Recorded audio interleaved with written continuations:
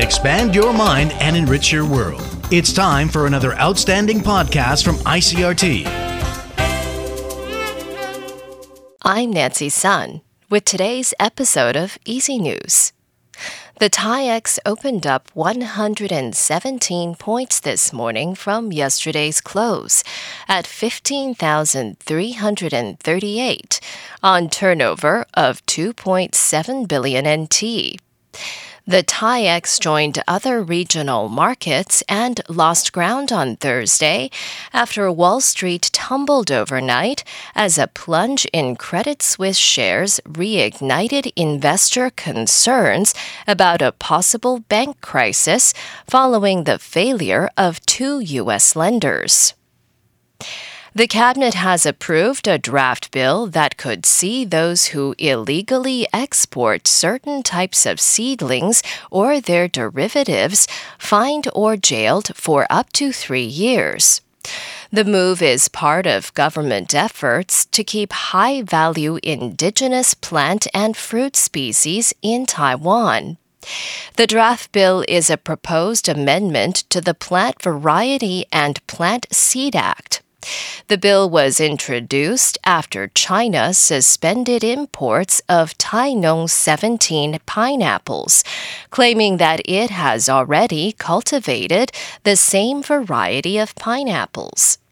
The draft amendment states that anyone who imports or exports seedlings, the derivatives thereof, or products made from such derivatives will face a maximum prison term of 3 years and or a fine of up to 3 million NT.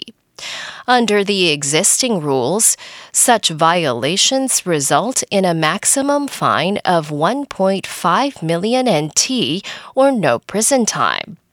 Deputy Agriculture Minister Chen Jun-ji says the smuggling of valuable species out of Taiwan to China and other countries undermines the island's trade. The draft amendment will now go to the Legislative Yuan for review. In international news, Japan and South Korea are vowing to resume diplomatic visits amid warming ties between the two countries. It follows the first in-person summit between their leaders in more than a decade. Chris Gilbert reports. Japan's Prime Minister Fumio Kishida hosted South Korean President Yoon Suk-yeol at his official residence for the summit and press conference.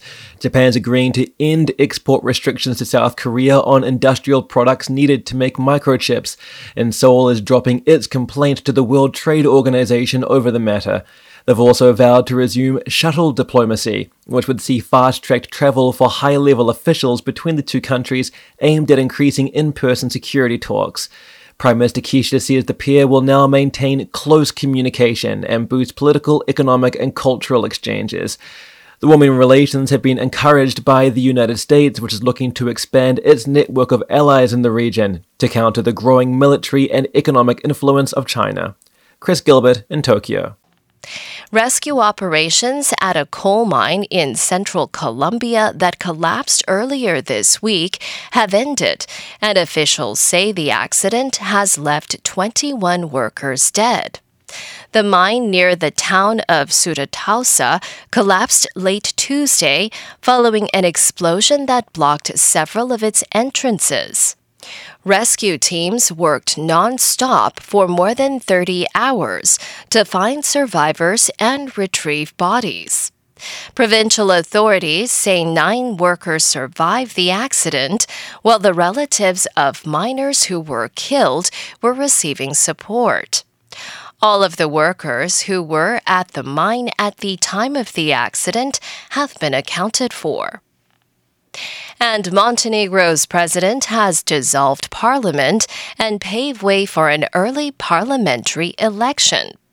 President Milo Djukanovic issued a decree dissolving parliament on Thursday, 3 months after Montenegro's last government fell in a no-confidence vote. Djukanovic is expected to set a date for the early election today. He is running for re-election in Montenegro's presidential election on Sunday. Analysts predict the voting will not produce a clear winner, and that the pro-Western incumbent will face one of several challengers in a runoff 2 weeks later. And that was the I.C.R.T. news. Check in again next week for our simplified version of the news, uploaded every day in the afternoon. Enjoy the rest of your day. I'm Nancy Sun. Hey there. I hope you've enjoyed today's episode. If you'd like to hear more from I.C.R.T., you can check out our other podcasts. We've got Taiwan Talk, where we chat with a new guest every Monday, Taiwan This Week, a roundup of the news in Taiwan every Friday, and English in the News, for useful English expressions explained in Chinese. For some lighter news in both English and Chinese, check out News Bites and News for Kids. And if you enjoy them, tell a friend. Thanks for listening.